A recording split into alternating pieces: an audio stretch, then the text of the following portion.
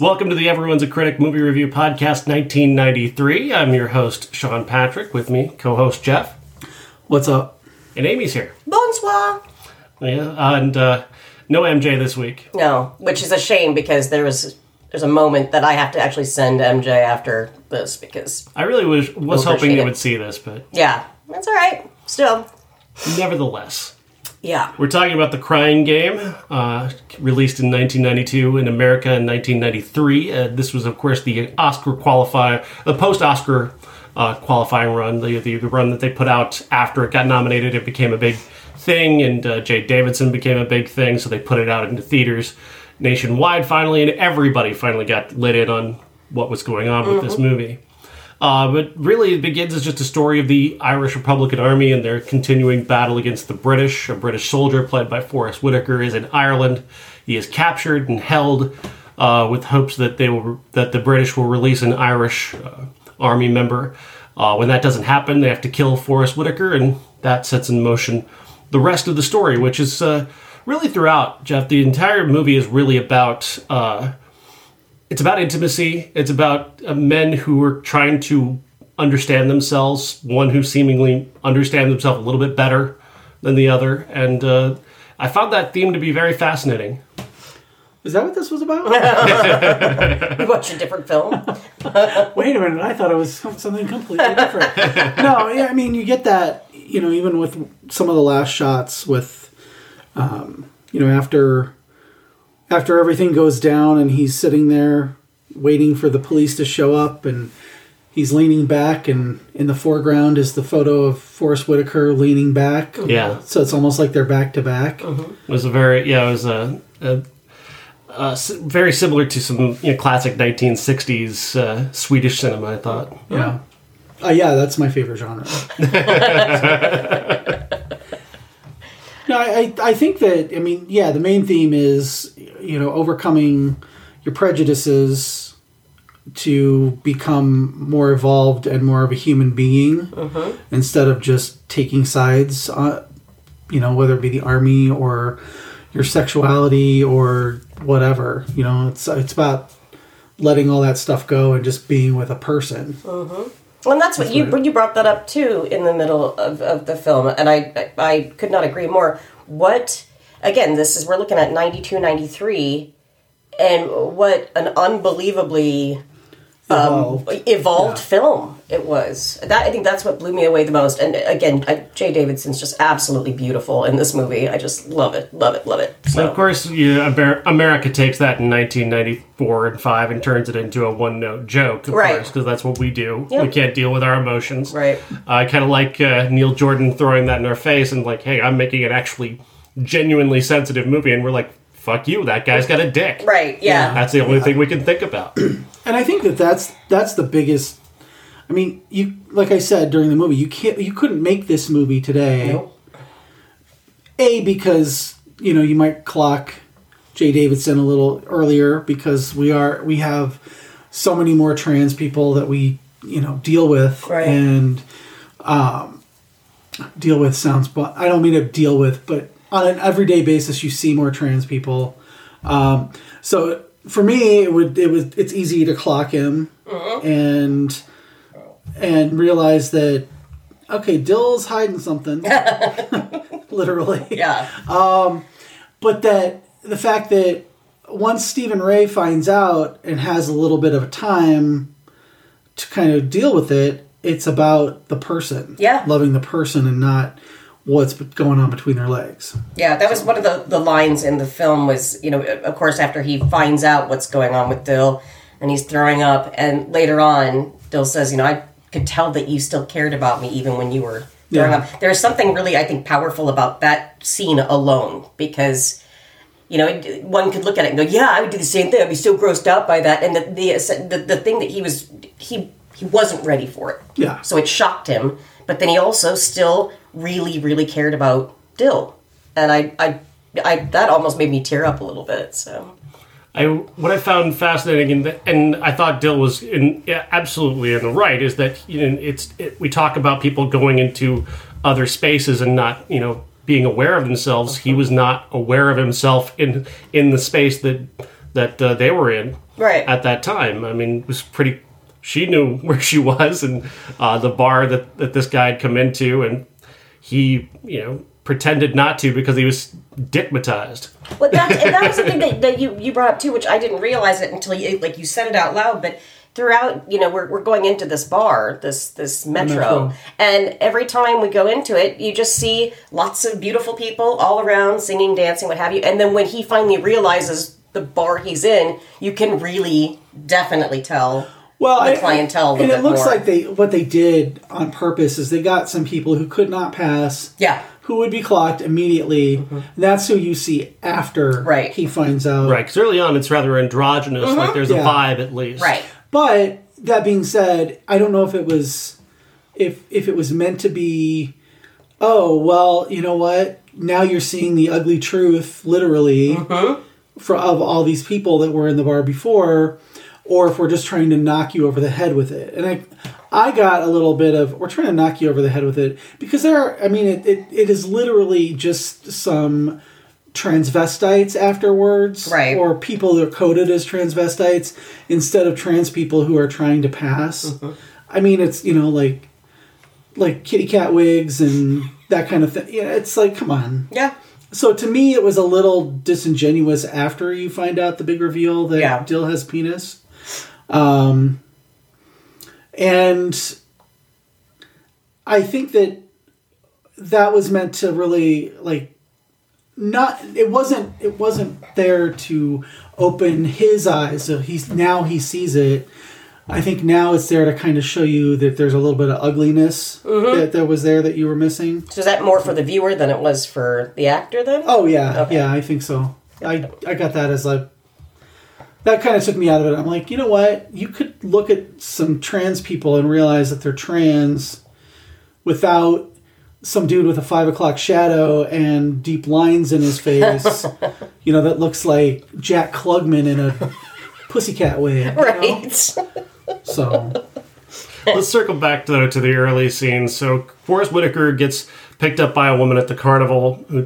That is Jude. She'll come back around later.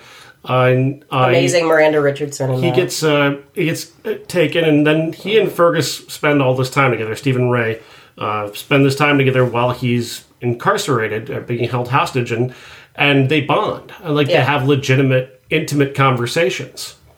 Yep. Mm-hmm. Well, but that's kind of where I got a little bit confused because later on the way that they touch on it, it's like you're a volunteer. The way that they're looking at. Fergus, was he actually part of this army, or was he just somebody who volunteered for the cause? I think a lot of the Irish Republican Army were volunteers and people who were there for a cause. They were true believers. Okay. They weren't necessarily because it seemed like this conscripted. Yeah, they seem more like a mafia to me than anything. Yeah. So that makes now that makes a little bit more sense to me. But why he felt or why I guess. I think my brain's just... I just didn't get it because he was way too sensitive a person. From early on, he seemed... I get it, he had a bit of badassery to him, but he seemed like a very sensitive person. And it's you don't belong here. You don't belong in to this cause. It felt a little weird to me there at first. There were choices made early on. Do you think with the look of Stephen Ray with the long hair, was that an intentional sort of feminine coding going on to kind of build in his sort of sensitivity? No, I honestly, I just took it as a way to show you that he had changed his appearance later to go under the radar a little more. I don't think there was... I certainly didn't... So the way I was reading that early portion was that there is some sort of thing there between maybe more than just friendly thing between him and Forrest Whitaker, where especially with the focus on Forrest Whitaker's mouth the way they did, I thought that was an intentional sort of intimacy that they were going for. Yeah, but I see that, and I think that feeds into where Stephen Ray's character comes full circle at the end. Where he's willing to accept that he's in love with a female who was a male biologically, you know, that whereas he's not, if one of his compatriots in the IRA had been in the same situation, he would have killed Dill as soon as he found out. Mm-hmm. Whereas he had that sensitivity, and he was really bonding with Forrest Whitaker on a different level, and he wasn't scared to be intimate with a man. Mm-hmm. Not in the sexual way, but just in general, have intimate conversations and learn about another person. And that, I think, feeds into where he ends up with Dill at the end is, I'm not afraid of my sexuality or where it might take me, or, I'm not like, he's not a chaser or anything, but he's open. Yeah. To a lot, like he could be pansexual, if it could be coded that way, mm-hmm. Or he's demisexual. He's attracted to somebody once he gets to know them. But it still seemed like he had some trepidations, because every time Dill called him honey, or he was just like, don't call me that, and I guess that kind of threw me off. It's like, is it just that you're not comfortable with being called that yet, or what? But it started out that way, and then as you notice, as soon as Miranda Richardson came back into the picture and was setting him up to assassinate this judge, right? Then it was, don't call me honey for your own protection. Oh, yeah. Yep. That's, that makes sense. At least that's what I took it as. Okay, yeah, I didn't, because even at the end when they were in the jail, I thought, and then he's like, well, I think that's more of a kind of an endearment thing. It's like, don't call me that. Right. Makes sense. That's how they talk to each other. Neil Jordan's great about that, about building things into characters and allowing them to create a bond, with dialogue and the way people speak to each other. Right. I agree. But then again, I really enjoyed this movie, but I think that there sometimes could be too much dialogue, and it would just, you had to slog through it a little bit. I just found myself kind of tuning out, just because it felt like some scenes were just going on way too long for me, but that was just for me. Well, it's very dialogue heavy, but right. that's him. But again, I don't know Neil Jordan from that's Michael just Jordan. Well, boy, have I got some news for you. No, yes, it. I always think that movies that are over an hour and a half long could be a little shorter unless there's something going on all the time. Right. But I think this was just about the right length to get the character development in, and that was done mostly through dialogue. Right. And a little bit with his haircut and the changes of appearance. Yeah, because he looked like Lovejoy at first, and then I liked the transition into the '90s smart male without the mullet. Yeah. He was Lovejoy. He was totally Lovejoy in the film. Nobody remembers that show. It's just me. He's the guy in John Wick now. Oh, is he in John Wick now? Oh, I gotcha. I did not know that. We'll get to A&E Detective shows some other time. We'll go back to that. Yeah. If you're all right with that. So, what did you think of Forrest Whitaker's performance? I mean, he's always, he always is Forrest Whitaker to me, but he just embodies the character.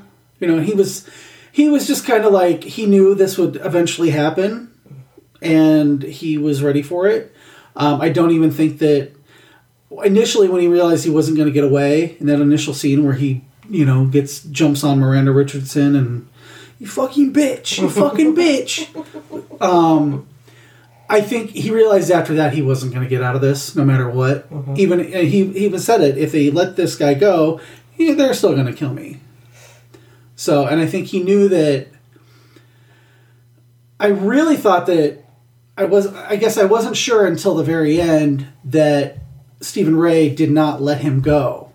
Yeah. I thought he was letting him go, and he was, he was just going to say he fucked up, and because he kept saying I fucked up. Yeah. But I thought that he was going to let him go, and then, but then, I mean, I knew, I'd seen this movie years ago, and I was like, I guess he couldn't have, because then there wouldn't be any reason for him to go track down his lover. Right. So, but there was that, that will he or won't he that kept going on, and then, he's just going to let him run away, and then he's going to probably shoot the ground and say he killed him, and then, boom. Yeah. Gets hit by a tank. Well, Spoiler alert. Yeah, I mean, spoiler alert is a little late for this I was going to say, 30-year-old movie. time You're has welcome. passed. It's a stunning scene and incredibly well staged. Yeah. And sad and unfortunate. Again, I loved the chemistry between Forrest Whitaker and Stephen Ray. Even Forrest with that accent that is something. Yeah.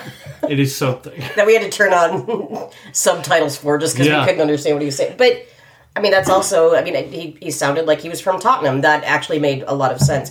I liked him because there was something very childlike about him.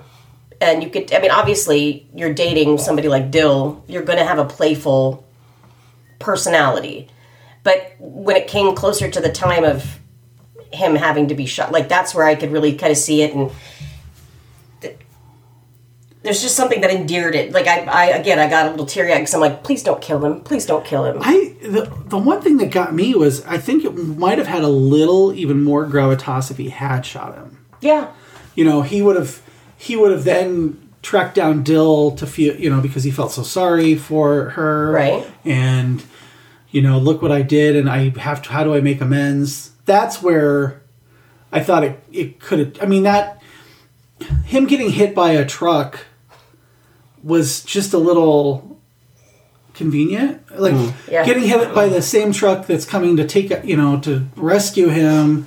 It's like, come on. But then, if he had shot him if he had shot him, and then the trucks rolled up, that's like the mist. That's the end of the mist. You know, it's like, oh fuck.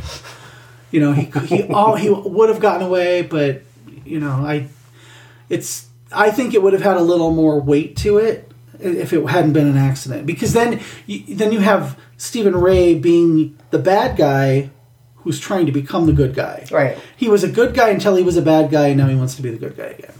See, I don't know if you could have... I don't think the English were actually interested in saving him, given the way that they bombed the hell out of that space. With a hail of bullets. Yeah. I mean, obviously, I don't know if they probably didn't know where he was at that point, but they didn't really seem to take much care in trying to make sure that anybody survived that. Yeah. So I'm pretty sure they weren't there to save him. Which is as a whole, again, that's very true of the whole war between Ireland and England. Like, England's willing to sacrifice a pawn to take a major victory if they can. Yeah.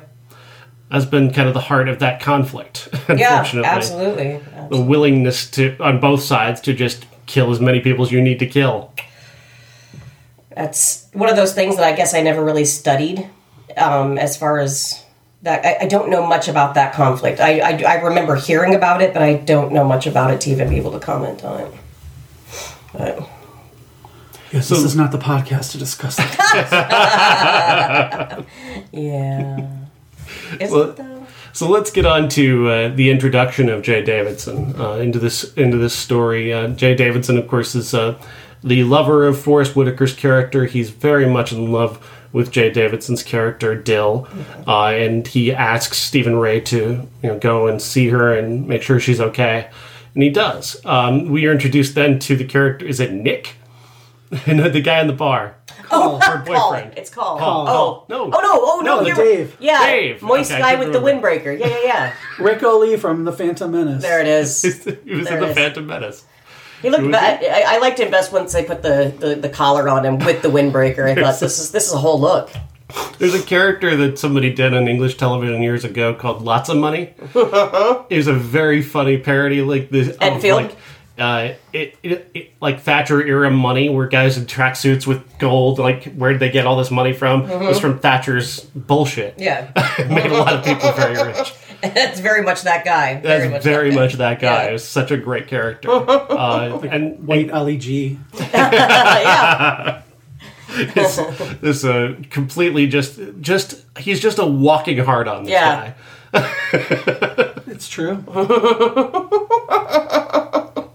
But what do you think that, like, how Forrest Whitaker hasn't neither been dead nor gone long before Jay Davidson is already having this relationship, or do you figure Jay Davidson's Dill is having this relationship with Dave for a while, even as they were with Dill? It didn't feel with Forrest Whitaker. I felt like they were sexually open enough that he was going to be in the army, so he was going to go away for a while, do what you want. I'll do what I want. As long as we have each other when Yeah. we see each other. Yeah, There's I got the same feeling. Yeah, there's a difference between monogamy and polyamory and all that. So I also think there was an element too. I believe Dill mentioned something about being expensive. Like perhaps there was an element of Dill being a sex worker. Yeah. Yeah, absolutely. I totally got that. Yeah. Especially if. Which would make sense given the nature of Forrest Whitaker's character, that he would be the kind. He seems like the kind of guy who falls in love with the stripper at the strip club, like the kind of guy really likes me. that kind of sweet, naive sort of thing that they think they think every waitress is flirting with them. Well, I mean, in this case, I know too many of those guys. they were. Now what I took it is we are never told explicitly that Dill is trans. Right. We don't. The nature of Dill in that way. Yeah, I think transvestite and trans. It's such a that's where people who are prejudiced. I think like in the. I don't want to say the lighter side of prejudice. They just get so confused about what am I supposed to say? Yeah. Yeah, I think that to me, Dill was coded as trans, and that people that go into this bar are looking for trans women, and that Dill is probably eventually going to have bottom surgery and top surgery because did not have breasts. Right. And by expensive means I'm expensive because I'm trying to make some money to have some surgeries. Right. That's why I took Dill definitely claims like femininity, big time. That's a very important thing to Dill. So I would imagine you've got to be right about that. Absolutely. And again, I said it before, I'll say it again. It just looked so fabulous. Every garment that they put on Jay Davidson, just it was so very 90s, but it was gorgeous to look at. It was like art, that gold dress with the circles. I can't get that out of my head. And kind of amazing for the time that Neil Jordan has that sort of understanding that that's what this person is. It's like I'm not sure what exactly like when it comes to transvestites, like they just enjoy wearing the clothes or they enjoy. So let me try to quote the movie To Wong Fu. Please. If a man puts on a dress to get his little rocks off, he is a transvestite. If a gay man with way too much fashion sense for one gender puts on a dress, he is a drag queen. And if a man has a little operation to become a woman, he is a transsexual. There it is. That's 1995. That's how Wesley Snipes put it. Still one of the greatest movies. I was just saying that when it comes to the understanding that he has that this character seems to want to be a woman, that's why I took it. Yeah. Dill's living as a woman, right. So I took that as Dill is trans, not Dill is confused or a transvestite or a drag queen. Because if they were a drag queen, they'd take it off when they got home. They would take it off when they get home. Right. Drag queens don't wear drag 24/7. Right. Yeah. And Dill certainly. I mean, I for a while, initially I thought Dill was wearing a wig, but obviously it wasn't. No, not until they cut it all. Yeah. It was one of the worst wigs I've ever seen. Yeah, it was. At least glue the back down. Like that was my. I was staring at that for too long. But aside from that, yeah, very, very like you said, like Nina Cherry. Yeah, Nina Cherry the Bam. Yeah, love it. Amazing look, gorgeous. Yep, flawless. And you could see why Stephen Ray would be attracted to all of it. Because, I mean, it wasn't just that. It aside from having to talk through the bartender a few times, which I still don't understand that. But there is a certain amount of charisma that Dill has. That I think any one of us would be drawn in by that. If you have Jim Broadbent, you've got to use Jim Broadbent. You've got to talk through Jim Broadbent all the time. I mean, how else is Call going to be drawn into that scene? Jeff, tell Sean to fuck off. Sean, she wants you to fuck off. I do that all the time now. It's great. Should we do the entire podcast? Right, just like that. Sean, she says just like that. Baby Jim Broadbent. Muppet Baby. I don't know if this is his first, but yeah, he was younger. Yeah. For sure. Yeah. In his 50s, maybe. No, I think he was young. He looks like he's like maybe 30s. Oh, this was only 30 years ago, and I think he's in his 70s. So he's probably Oh, is he? 40s, Oh, okay. Well, regardless, it was nice to see him. It's always nice to see Jim Broadbent He's in a so movie. good. Yeah, he is so good. And Yeah. and a lot of main character energy coming off of him. It's true. That's how you can tell with those supporting players. We're watching a movie for the other podcast, The Big Sleep, which they're like 3 female characters in that movie that basically come in with like major main character energy, and they're totally not. But I loved the energy that they brought to it. Yeah, There's a cab driver, and it's really great. I haven't watched it.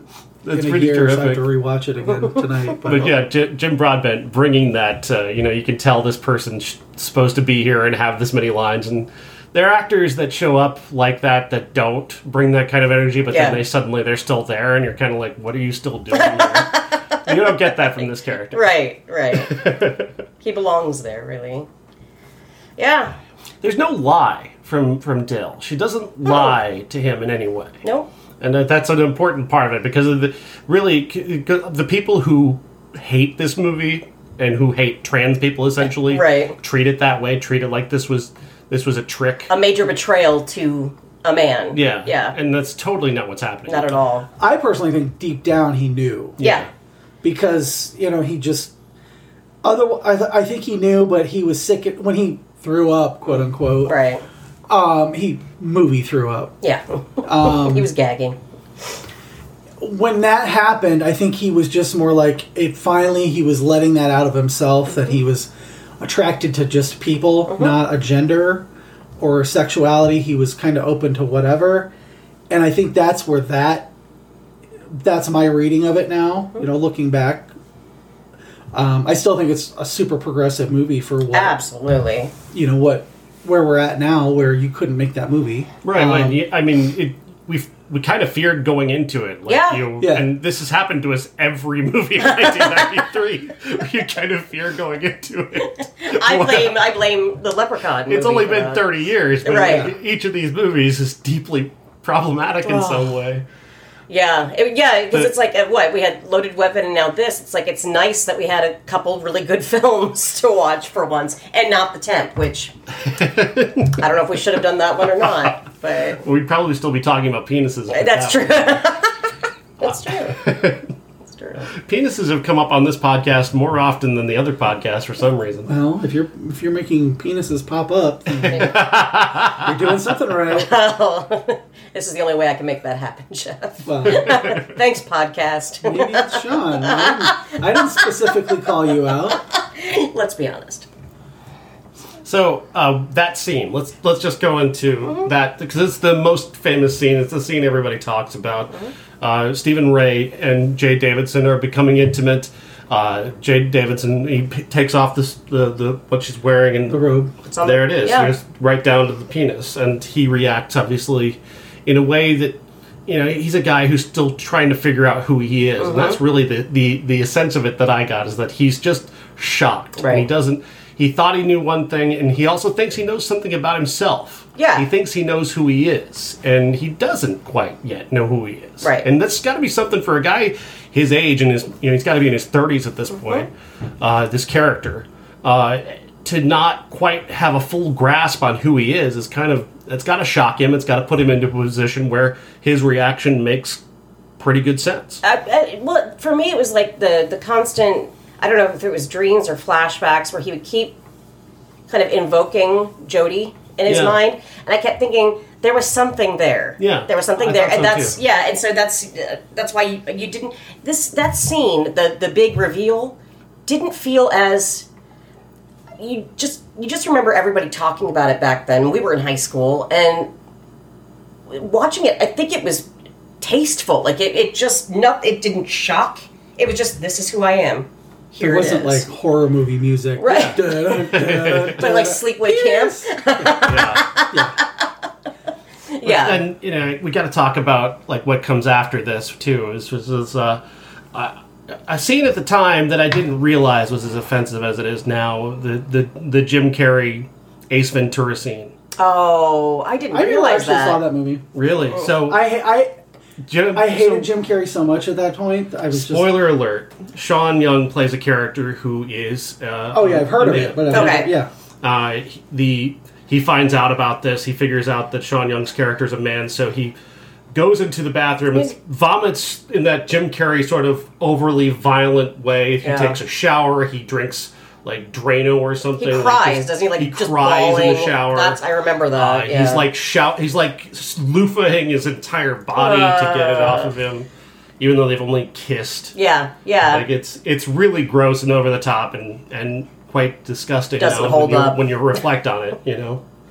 But that joke is certainly not the only one. I think there was multiple. I mean, there's still like you know that there's still guys right now that and like they played watch the song that. too. Yeah, of course they did. They also played the crying game. And there's still guys now who are just like, that's still fucking hilarious, man. And it's just not, you know. But Jim Carrey's he's evolved so much as well. I don't think he would necessarily look back on that with great pride. I would think, but I'd hope. yeah, I would hope. I don't think he's never really said anything. Well. He's also an anti-vaxxer, so it's hard to say exactly what spectrum he's on. He's a weird guy.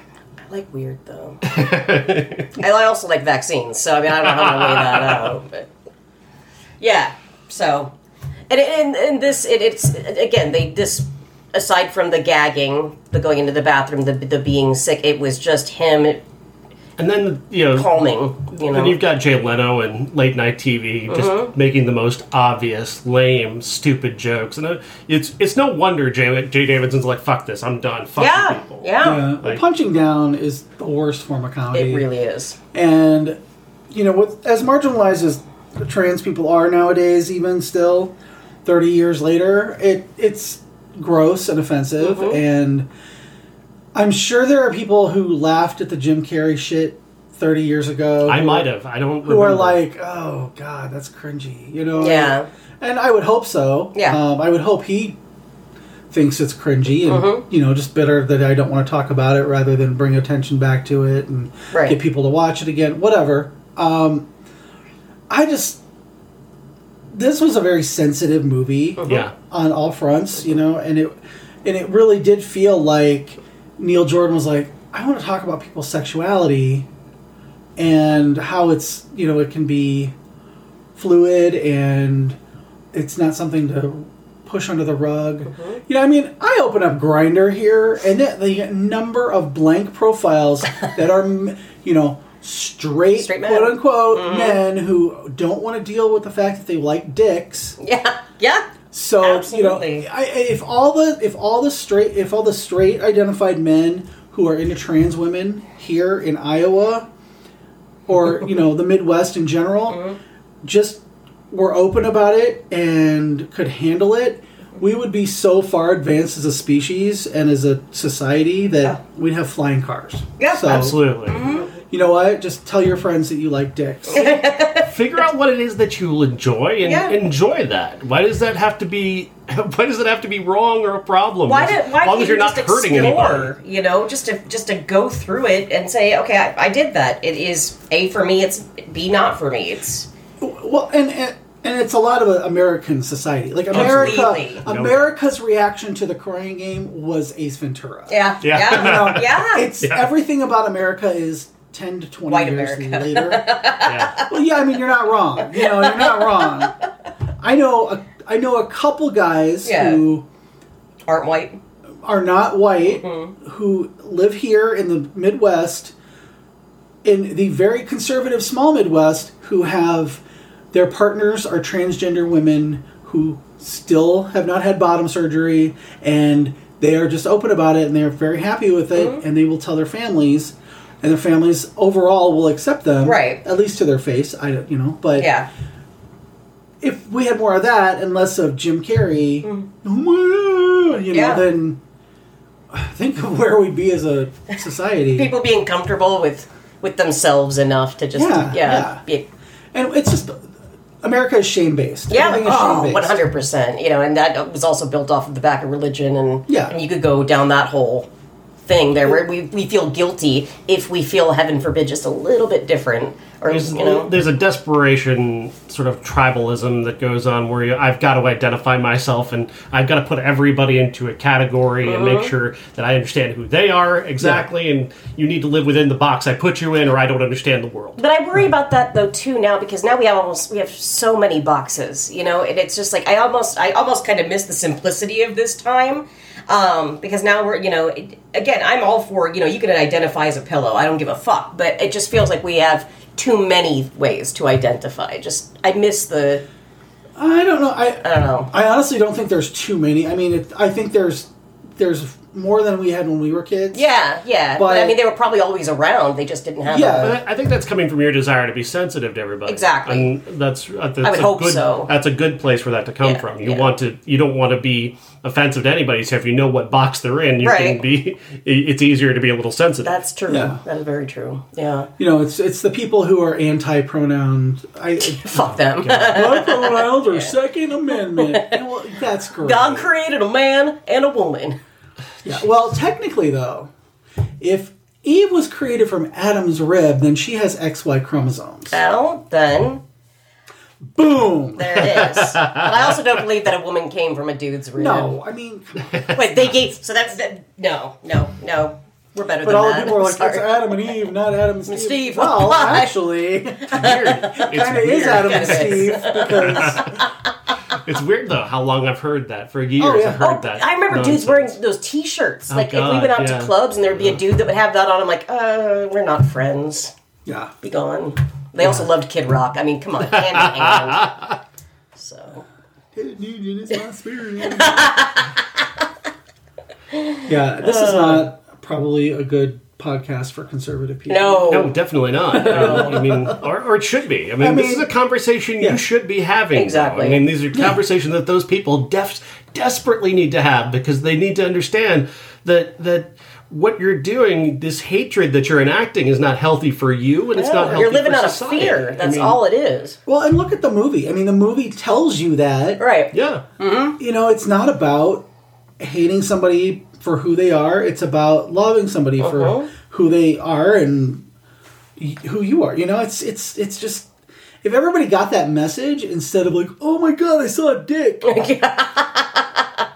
I guarantee you, like, the people who saw this in the theater who were super shocked and got up and walked out desperately crave dick. Their browser histories are filled with trans porn. I'm telling you, just stop being ashamed about it, man. It's okay. Like what you like, but do it in private. Don't do it in front of me, but do whatever you do and enjoy it. Find what you like and just enjoy that. Don't be ashamed of it. It's nothing to be ashamed about. Right. But we're a puritanical society, so everybody has to be, oh my God, if I have sex, I'm going to hell. What was the name that you were going to call Marjorie Taylor Greene? Was it Carrot Dyke? No, was carrot that? cunt. Carrot cunt. Carrot cunt. Carrot cunt. Like, that is the weirdest That's the dumbest insult I've ever heard. I fucking love it though. I've tried in my head to unpack what that could possibly be about. And I mean, carrots knows, are obviously. orange and like they're dick shaped. I guess. Is that a dick shape? That's not a dick shape. All I know is that That'd be a weird dick shape. my friends who do a podcast somehow brought up like somebody being into having a carrot in their ear, and that's all I could think of after carrot cunt. So it's like, is it similar to an insult like fire crotch? But she's not redhead. No, she's not a redhead. no. She's not a redhead, so that doesn't make sense. No. Again, I mean, unless they're talking about the fact that she has a penis. maybe she drinks drinks carrot carrot. juice, and then when he sucks her dick, You cunt tastes like carrot. Or you're just gonna call him a cunt, but then you realize, oh, I can make a dick joke. There it is. Carrot cunt. Carrot cunt. I'm mad because again we're talking about like like a detective. Irish people and British people, and I wish they would have said clunge instead of cunt, because clunge is one of the funniest fucking words. I've never Look heard it up. that. Look it up. They sewed up their clunge. It's one of the funniest fucking things I've ever heard.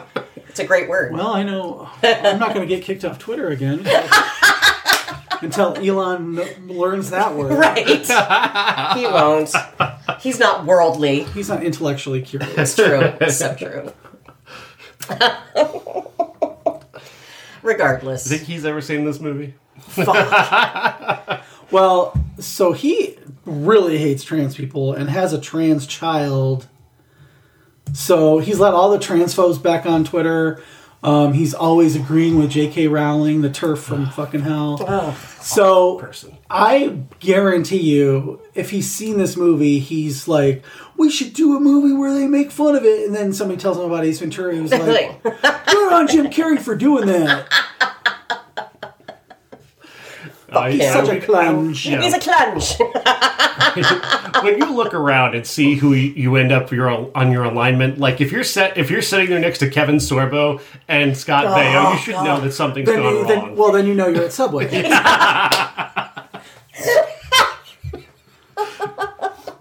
You are on the wrong side of history here. When Welcome you're to standing next Shakies. to Hercules I'm Scott. I'll be and your. Oh, Fuck you, Scott.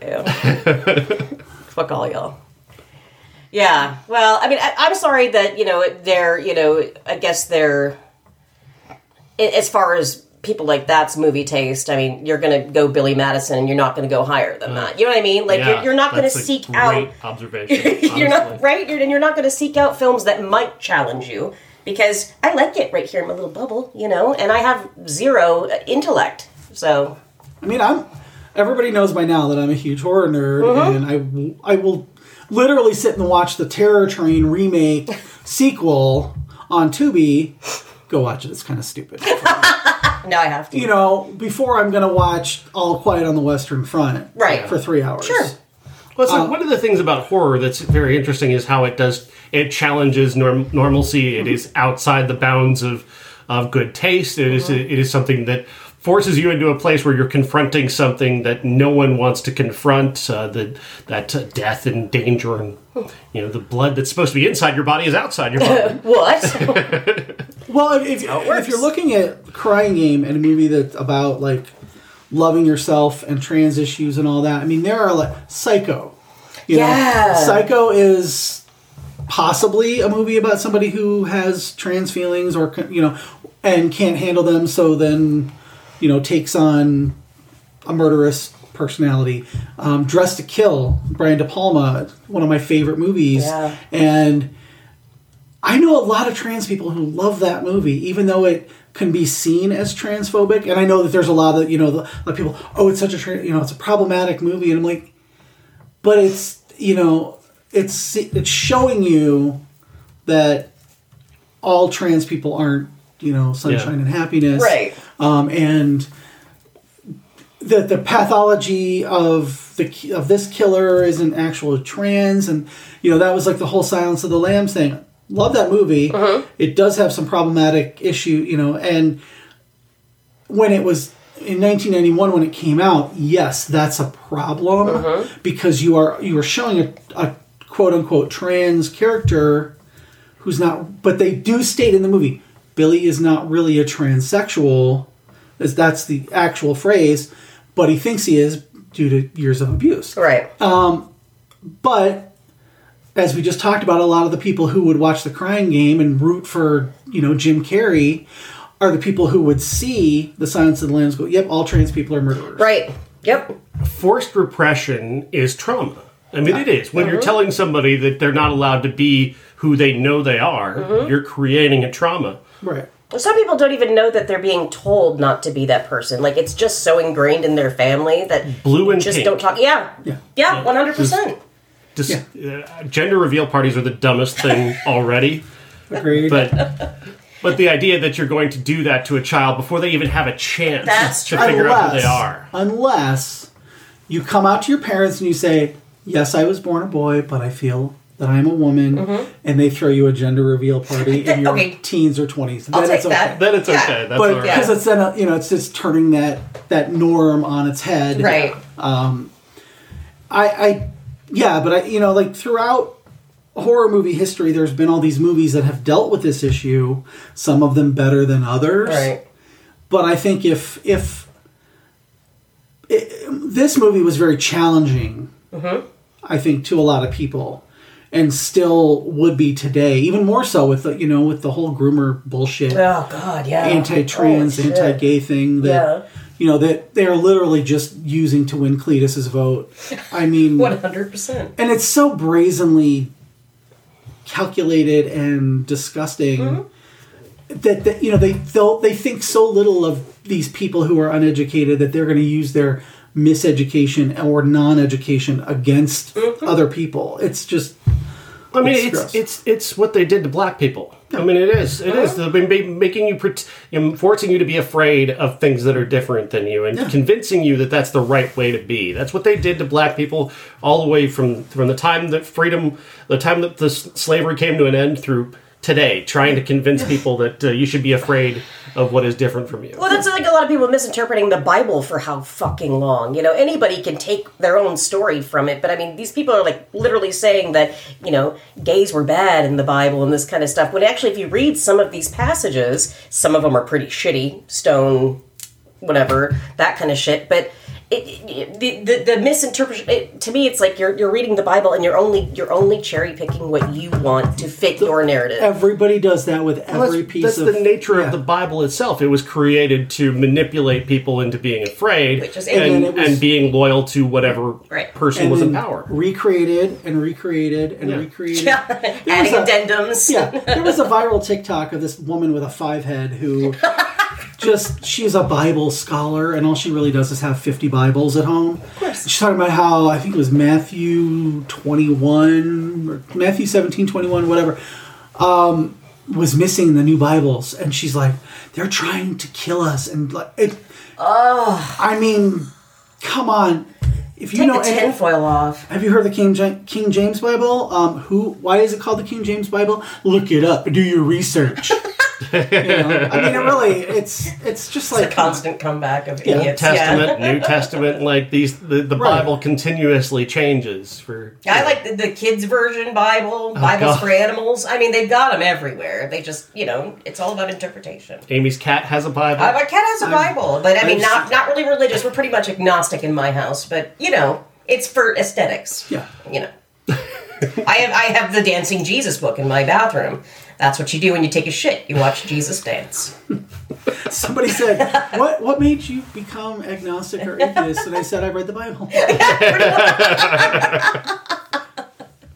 I watched a TikTok the other night of somebody, she's like, and you know what? I sat down, I read the Bible, and I cried.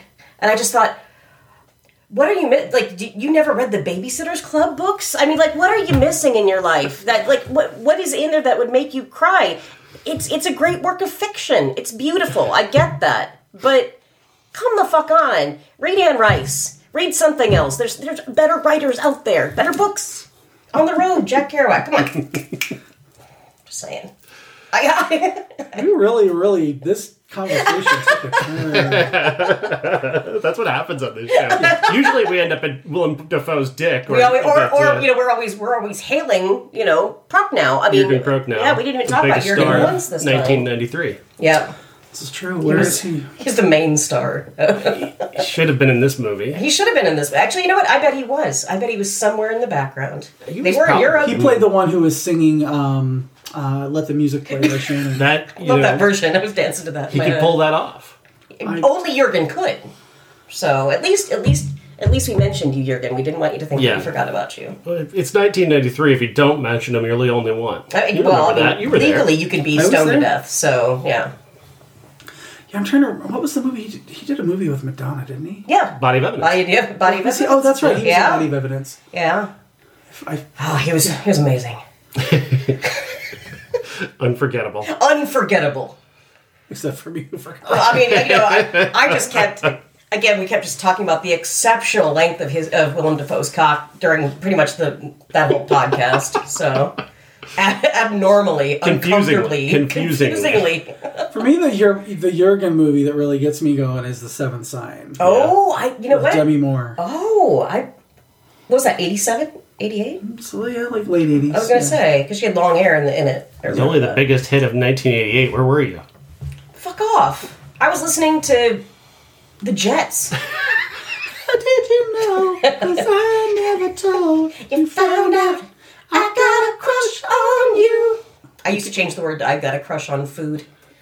It was really appropriate at the time, because I did, especially cheese. You can think of another podcast that goes from Neil Jordan to the Jets. If you can find one. Just telling telling you. That's how we should promote this always. This movie is incredible. It is. I love it. Oh yeah, It's even take all the other stuff, take all the gender issues out of it for just a moment. Just it plays like a sort of like a Sam Spade or a Philip Marlowe movie in a way, because we're talking about Marlowe movies this week on the other show, and there is kind of a detective noir aspect to the action that he takes, especially once he arrives in England and goes looking for her and trying to make amends. There's sort of a 40s noir aspect to that. Yeah.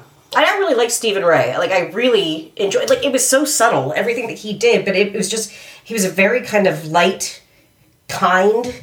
Like, I looked forward to seeing where he was going to go, and I just kept thinking, God, please don't shoot him in the back. I was so afraid he was going to get killed, or when he was tied up in the bed, I'm like, Dill, don't kill him. Please don't kill him. So, I really liked his performance, and I loved Jay, so... It's a complicated journey that he's on throughout, and he can easily be forgot in amidst all these much more colorful characters who are doing bigger things. Right. But he's got a very complicated thing. His entire identity is shifting as this movie is going on, and he's sort of realizing who he is from beginning to end, via his relationship with Forrest Whitaker, and then his relationship with Dill, and also his relationship to Ireland and to violence, and what he's willing to do to. For his country or for who he is. Yeah. Absolutely. Yeah. That's a lot to play. That is. And what something else that I noticed, and maybe, I don't know if you did, I love Miranda Richardson, so I'm always happy to see her at anything.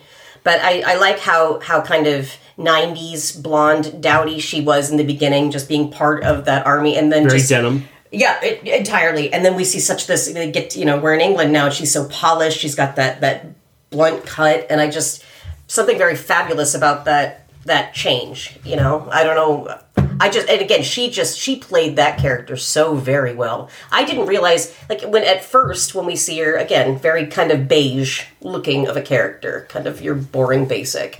And then to see her manipulate him later on, and she just has the look, like she's, she's going to be manipulating him somehow. Well, I think they're all coming into their true selves. Yes. And that's her true self, is the hard bitch. Right. And she plays it well. Yeah. Yeah, quite well. And by the end, everybody is either dead or their true selves, or they've become their true selves, so they're killed. Yeah. So. Yeah. Although I do recall, I don't think it was French and Saunders. Somebody did, and again, if it was French and Saunders, they're good friends with Miranda Richardson, but they kept trying to kill one of their... they're doing a parody. They kept trying to kill one another, and she just wouldn't die. And I kept getting that. I'm like, okay, that's where that came from, because she got shot 5, 10, 15 times. Wouldn't fucking die until that one went through her neck, and it's like, finally, shut up, bitch. Damn. So, yeah. No, I like this movie. I would tell people to watch it. Not just as don't make it a sociology experiment or anything like that, but go into it and appreciate it for what it is, especially for the time it came out and for the whole story. How is this movie so much more incredibly thoughtful than we are today? It really is something when you think about it. Is that a testament to Neil Jordan then? Well, Neil Jordan, it's not an American movie. Mm-hmm. Europe and everybody is so much more progressive than we are on issues like this. And they're laughing at us. I mean, they laugh at us. It's been a fucking joke for a long time. When we spend so much time focused on this, the rest of the world is just laughing at us. They just think we're a bunch of cunts. Clunges, if you will. And they are correct. Yes. No, we don't want to be. We just were born here, Sad to say. Yeah, I think that, we have to really look at what what this movie could teach people who aren't there yet. Mm-hmm. Mm-hmm. Just about looking inside yourself to see who you are comfortable being, mm-hmm. and why are you only comfortable being that. Right. Why aren't you comfortable being what you truly desire? Mm-hmm. not in some weird Ayn Randian kind of thing. No, but imagine Being true to yourself. Look at the studies of anxiety and depression in so many people, and I think a lot of that has to do with self-identification. Mm-hmm. If you don't know yourself, the lower you're going to go. Your self-esteem is going to go down. I think that's one of the biggest problems. That's why we have suicides. That's why we have unaliving, which I think is a bunch of bullshit. That's a TikTok thing. You're not allowed to say the word suicide. You can't say it on YouTube or anything like that too. Murder, death, suicide, these words have impact, and I think that that's important to bring up, is that if you're not able to just be yourself authentically, and again, I don't like to use that word a lot because it's thrown around a lot too, then you are going to have these problems. And especially now, we just see the rise in that. So if you could just maybe talk to somebody and help yourself come to terms with whoever you are, you're going to be a lot fucking happier. There's something that conservatives should understand, is that I when I was 21 years old, I was listening to Rush Limbaugh. Yeah. I was, You were an entirely different person. 2 years sober. Congratulations, Rush. Yeah, the other day was the 2-year anniversary. The last pill he took. But I don't really know what it was that made me realize why that was such a bad thing. I didn't get the overall impact of being that way. I guess I was more of an economic conservative. Or so I thought. Which is funny because conservatives always run up the national debt, and progressives have to bring it back down every 4 years. It's like. But I was like, I guess it was more of like, I thought a CEO should run the country like a business, that kind of nonsense. Oh, God, you got your wish. I was a child. No, that's, and again, but I mean, you didn't stay at that, you were like 23, 24 when things started to turn around. I would like to think that I've always felt this way about people, being kind to people, I would think. Yeah. I was, not as a child, I was a dick as a child. You had a friend, I was a prick to him.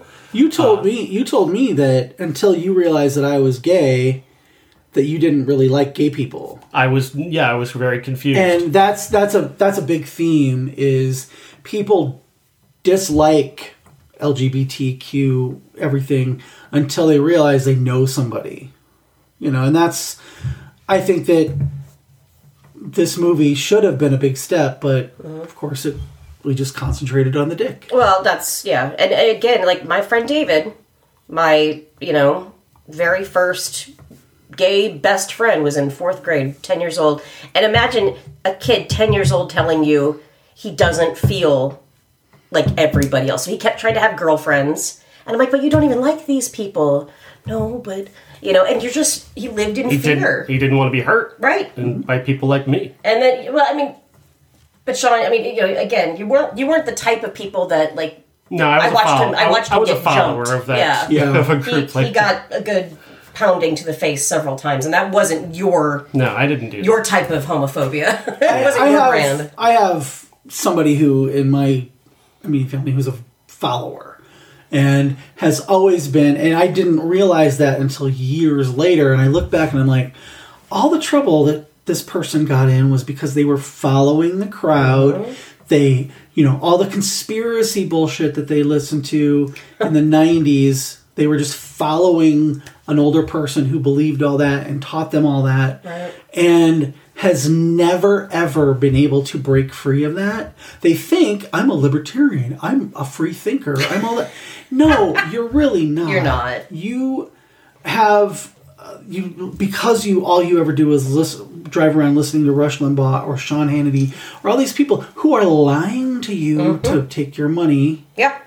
That came out this week. If you're listening in the future, that came out this week. That like people like Sean Hannity, they don't believe any of this bullshit. No, I've said this for years. They don't care.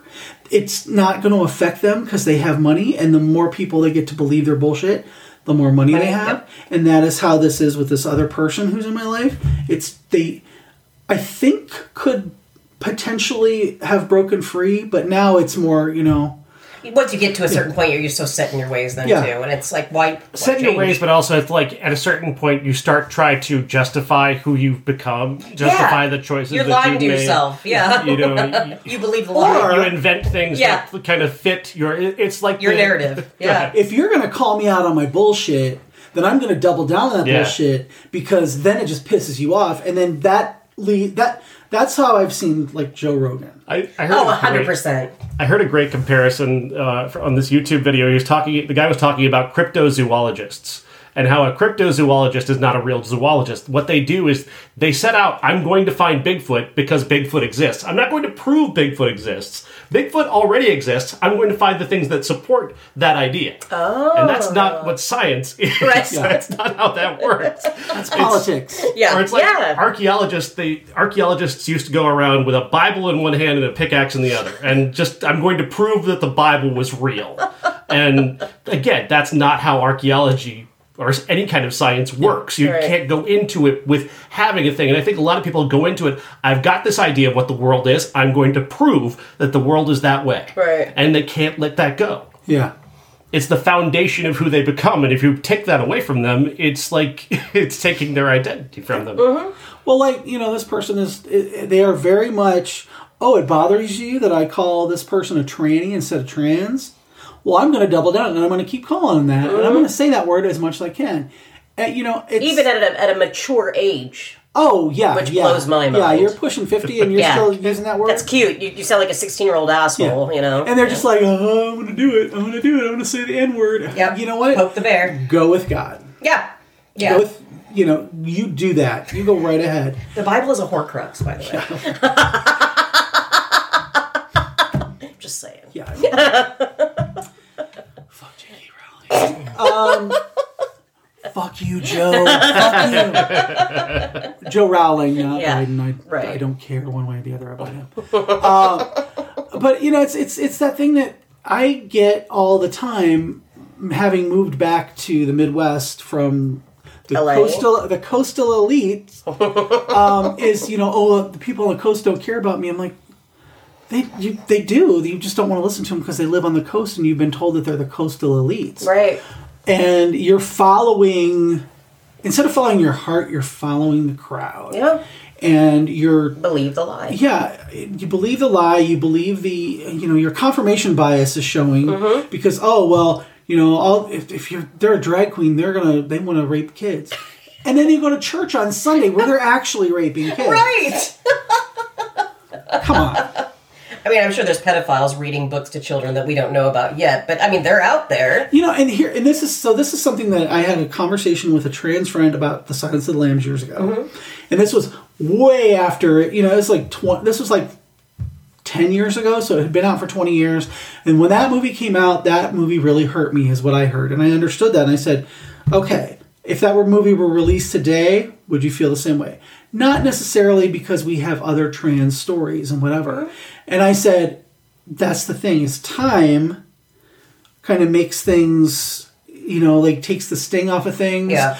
But you also see, movies like Ace Ventura and you're like, oh, it's disgusting. It's like, and I hear that. It's a different time. Yeah. Yes, it's a different time. But if you're actively seeking to hurt somebody, even if it's 50 years ago. Yeah, doesn't matter. It reads a little different than, okay, I get where Marlon Brando is dressed as a Japanese person is problematic.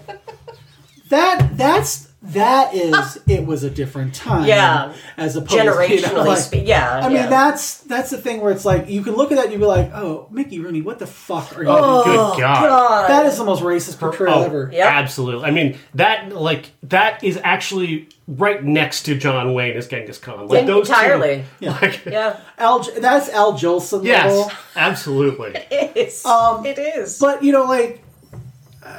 Rita Moreno said something recently, and I'm paraphrasing, but she said, when I was coming out and coming up, and I was coded as just, white, and all the people that were playing the Spanish people in the movies were white. Natalie Wood. Natalie Wood. There you go. Yeah. And then she said that she could have played Maria, is what entirely. I think that's what I heard. And yeah. She said I should have been playing Maria, not Natalie Wood, right. Something to that effect. And you think about it now, and you're like, okay, we've come such a long way, but we are still stuck. Yeah. And I think we're going to continue to be stuck until people say, maybe I'm wrong. even entertaining the thought that maybe I'm wrong about certain things. Yeah. Anything. Well, I mean, because, again, you're taking accountability. Yeah. Yeah, I mean, and that's so rare these days anymore, so... That's the thing that frustrates me so much about these people who torment, or a trans person will say something about their identity, and then this person will just automatically just jump in to disagree with them.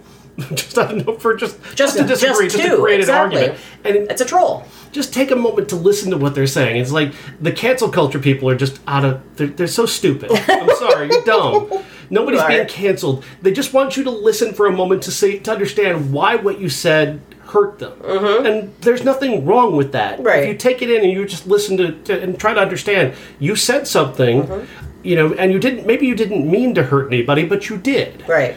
And so just try to understand why it is that what you said was bothers hurtful. somebody. Yeah, exactly. It's not that complicated, guys. You don't have to lose your entire life. You lose your entire life when you double down on that and go, no, fuck you people. Yeah. I like to misgender those people. Sir, this is a Wendy. I'm not sir, no, you are sir. You are sir. From now on, you are, I will never, I don't respect your pronouns, sir. Right. Yeah. Oh, that drives people nuts. If I'm trolling on Twitter and I do that, I'm just like, rub my hands together going, all right. Yeah. That's, well... I think about those people too, that especially, and Twitter's like the worst. Oh, it's gotten even worse. Oh, and I still have a profile, but I heard that Elon was going to get rid of profiles that have been inactive, and I've been inactive for like a year. So go type hi Elon, I'm alive. Go fuck yourself, asshole. No, but it's on Twitter. It's all of those people that go on there, and then they purposely try to bring these discussions to the fore because they think that they're the woke one, it's like, this, guess what, this is how life's always been, this is how life's always gonna be in America, and you better just fucking get used to it. Lauren Hobart, that kind of shit. Yeah, she's got the weakest chin. I fucking hate her. Are you kidding? If people had to wear glasses on their chins, hers would fall off. Weak, characterless chin on a shrill, annoying woman who obviously wishes she had a penis, and that's why she carries guns all the time. That's so true. Packing that heat. Her husband who shows his penis to teenage girls. Yeah, but be afraid of the crying game. Yeah. Some of these conservatives who say these offensive things are genuinely trying to understand. They just don't know quite how to do it. Like, they're trying to understand this situation. They're trying to make sense of it, and it doesn't make sense to them. And so many people on our side are unable to or unwilling to try to explain it in a way that makes sense to them, too. No, but totally. I explained pronouns to someone we're all related to. Mm-hmm. I don't get it. Why do I have to know somebody who, why do I have to call them he, him if they were, if I can just tell? Mm-hmm. And I said, it's just a matter of respect. Mm-hmm. And if you respect that person and they say, hey, my pronouns are they, them, you're not really changing anything about their language, because if you're saying, oh, Amy was over the other day and they were, they were sitting there and we were having a beer. And we used to always say stuff like that without even thinking it. Yeah. But, the fact that I have tried to explain things, people either want to learn and they're genuinely curious, or it's willful ignorance, or they're just throwing bombs. Yep. And they those are the people that I'm like, you know what? I'm going to start talking about your mother. Well, again, this kind of caustic energy, you have to admit, came a good 5-6 years ago, because we had a person in office who just allowed this to get worse and worse and worse. Who's even worse now? Who's even worse now? It's always. I don't know if you heard what he said the other day, but he says when he's coming back to office, he's getting rid of all gender-related care. It's all gone. Nobody gets to have that is their the smallest dick energy I've ever heard in my life. Gender-affirming care is going away if he gets elected. Yeah. He made that very specific. Things that are gender-affirming care are boob jobs, penis enhancement, pumps, we got to protect the children. Yeah. Oh, yes. The children. Well, let's protect the children from somebody who pimps his 14-year-old daughter out allegedly Fuck him. I'm sorry. I'm just, But I mean, again, like, I didn't even mean to bring it allegedly. up. But, like, but it just feels like What? it got more caustic with him. oh, You know? How are you able to not be sensitive to a child Right. who has these questions? Right. That blows my mind. Because it's a child not about comes to you children. and tells you that they're confused about this and they're trying to understand, they have these particular feelings that they have. How are you not immediately sensitive to that? I'll tell you, you know what? When I was 10 years old, I was in the bathroom with Mom because, Mom was always on the toilet and I had to bother her. And I went and I started combing my hair. My hair was always really short. And I said, Mom, I think I want to be a boy. And she goes, you do? Well, what would you change your name to? And I'm like, I have no idea. But I just remember saying that. And then later I'm going, no, I'm going to stay a girl. But, like, I didn't get, like, you get out of here. You don't ever say that. Like, she was never like that. That's the kind of parenting we're missing these days. think of the amount of press and amount of clicks and stuff that when Shiloh Jolie Pitt would wear boys' Christ. clothes because that's what she felt more comfortable in. Yep. And she just thought, I love boys' clothes. I'm going to wear those. Mm-hmm. And Angelina Jolie or Brad Pitt, both of them would say, that's just what she's more comfortable. Never, but there's all this speculation about a 4-year-old child. Yeah. Oh, are they trying to make their 4-year-old child into a boy? No, look at her now. She's wearing ball gowns and Right. shit on the red carpet. And it's literally just something that almost all kids go through Yeah. at one point or It's another. our own journeys. And Yeah. it's like everybody questions themselves. I like to say, you choose to be gay. Okay, well, how many male-on-male sexual exploits did you go through before you decided to choose to be with a woman? I think of David Cross's bit on that one. It's like, yeah, we're choosing to be gay. We love to go out to the gay bars and get our heads smashed in by, asshole. Come on. It's stuff like that. It's like every kid has questions about this kind of stuff. And if you are absolutely not allowed to talk to children about this kind of stuff, it creates even more confusion as they grow, especially for the kids who are LGBTQ, Yep. who I never had anybody to talk to about that. I had to learn through truck stops and rest. No. Am I telling you? No, I mean, there was literally not a single person I could tell Yeah. other than, somebody I may or may not have hooked up with in high school. They're the only people that knew because my parents were not conservative, but uneducated. Right. I mean, my dad would be like, I'm just some dumb hick. He would say that kind of like, look at you calling me a hick or whatever. But they really were not educated about this kind of stuff, how to talk to your children. Gen X is kind of the first generation who kind of all collectively says, you know what, it's not that serious. Right. But there's a reason behind that. Yeah. It's how we were taught to. It's the lessons that that we didn't learn, that we had to teach ourselves over time. Oh, yeah. I mean, it's most also, of it's our own every education. generation reacts against the generation before them. Well, So our yeah. previous generation to us was kind of assholes. And we just actively tried to defy them. And that just happens to turn into more being, I want to say tolerant, but like open to the ideas at least. Yeah, because there's too many boomers that will double down on why white people should still only have their whites-only restaurants and shit like that. There's still people that exist that are like that. And that's why I don't give a shit about boomers. But however, we had our parents very liberal, entirely liberal. And to the day they both died, that's how they were. And I appreciate that. But there was still that...